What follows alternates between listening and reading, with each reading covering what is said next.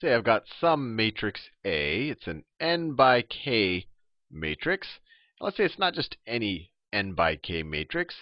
This matrix A has a bunch of columns that are all linearly independent. So A1, A2, all the way through AK are linearly independent. They are linearly independent columns. Let me write that down here. So A1, A2, all the column vectors of A, all the way through AK, are linearly independent. Now, what does that mean? That means that the only solution to x1 times a1 plus x2 times a2, that's a 1, plus all the way to xk times ak, that the only solution to this is all of these x's have to be 0. So all xi's must be equal to 0. That's what linear independence implies. Or another way to write it is all the solutions to this equation, x1, x2, all the way down xk, equaling the 0 vector, that all of the solutions to this are all of these entries have to be equal to 0. This is just another way of writing this right there. We've seen it multiple times. That's the 0 vector right there. So if all of these have to be 0, that's like saying that the only solution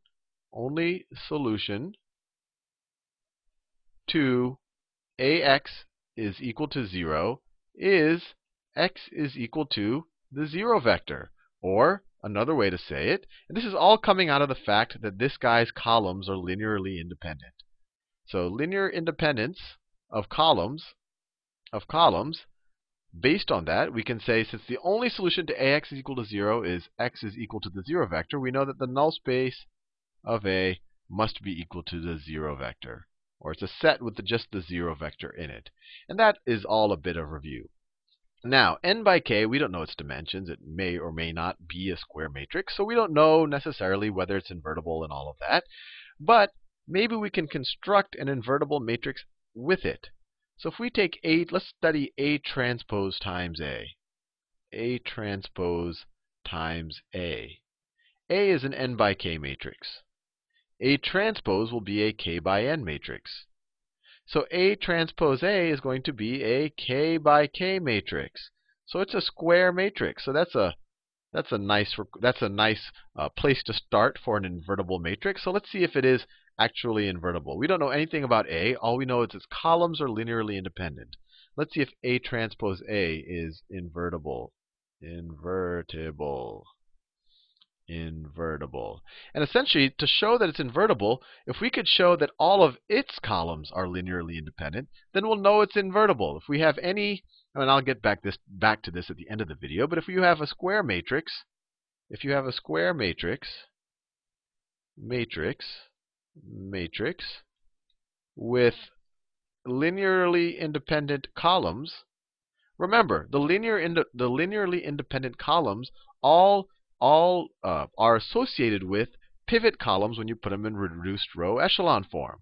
So if you have a square matrix, then you're going to have exactly, so if it's a k by k matrix, that means you're going to have k, that means that the reduced row echelon form of matrix will have k pivot columns,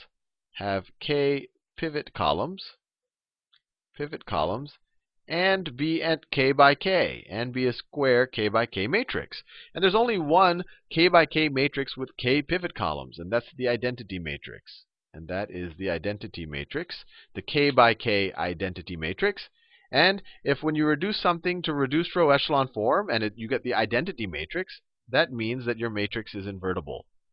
That means it's invertible. I could have probably left that to the end of the video, but I just want to show you, if we can show that we already know that this guy is square, that A transpose A is a square matrix. If we can show that given that A has linearly independent columns, that A transpose times A also has linearly independent columns, then given that the columns are linearly independent and it's a square matrix, that tells us that when we put it into reduced row echelon form, we'll get the identity matrix, and that tells us that this thing would be invertible. So let's see if we can prove that all of this guy's columns are linearly independent.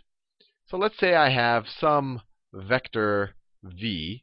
Let's say my vector v is a member of the null space of A transpose A.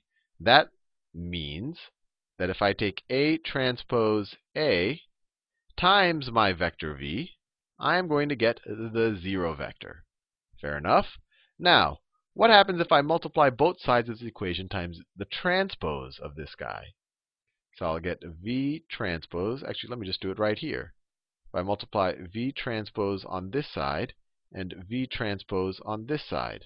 And this is, you could view this as a matrix vector product, right? Or in general, when you take if you take a row vector times a column vector, it's essentially their dot product. So this right-hand side of the equation, you dot anything with the 0 vector. That is just going to be the 0 vector. Now, what is the left-hand side of this going to be? We've seen this before.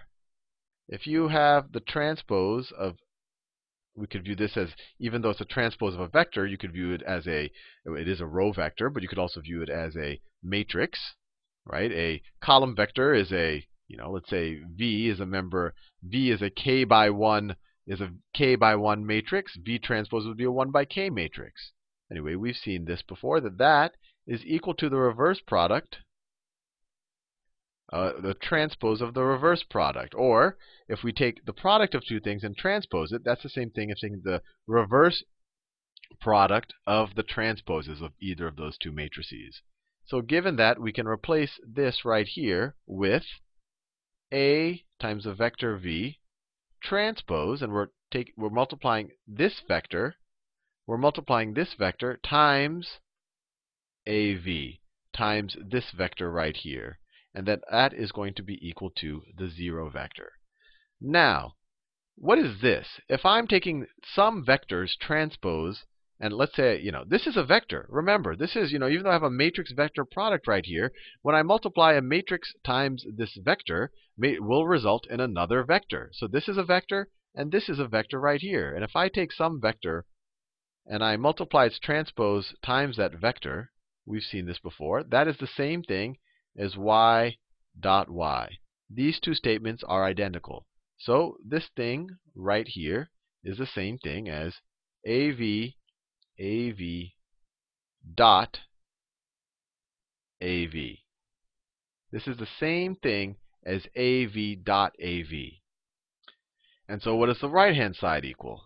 The right-hand side is going to be equal to 0.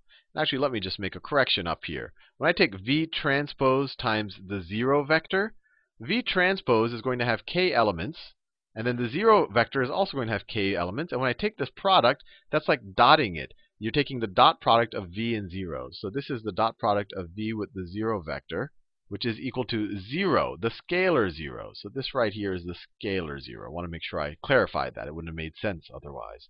So the right-hand side, when I multiply the 0 vector times the transpose of v, it gets just the number 0, no vector 0 there. So this AV.AV is going to be equal to 0, or we could say that the magnitude of the length of AV squared is equal to 0. Or that tells us that AV has to be equal to 0. The only vector whose length is 0 is the 0 vector. So AV, let me switch colors. I'm using that a little bit too much. So we know that AV must be equal to 0, to the 0 vector. Right? This must be equal to the 0 vector since its length is 0. Now, we started off with saying V is a member of the null space. Is a member of the null space of A transpose A. V could be any member of the null space, of A transpose A. But then from that assumption, it turns out that V also has to be a member of the null space of A. That AV is equal to 0. So let's write that down. If V is a member of the null space of A transpose A, then V is a member of the null space of A. Now, our null space of A, because A's columns are linearly independent, it only contains one vector. It only contains the 0 vector. So, if this guy is a member of the null space of A transpose A, and he has to be a member of the null space of A, there's only one thing he can be. There's only one entry there. So then v has to be equal to the 0 vector. Or another way to say that is any v that's in the null space of A transpose A has to be the 0 vector. Or the null space of A transpose A is equal to the null space of A, which is equal to just the 0 vector sitting there. Now what does that do for us? That tells us that the only solution to A transpose A times some vector x equal to 0, this says that the only solution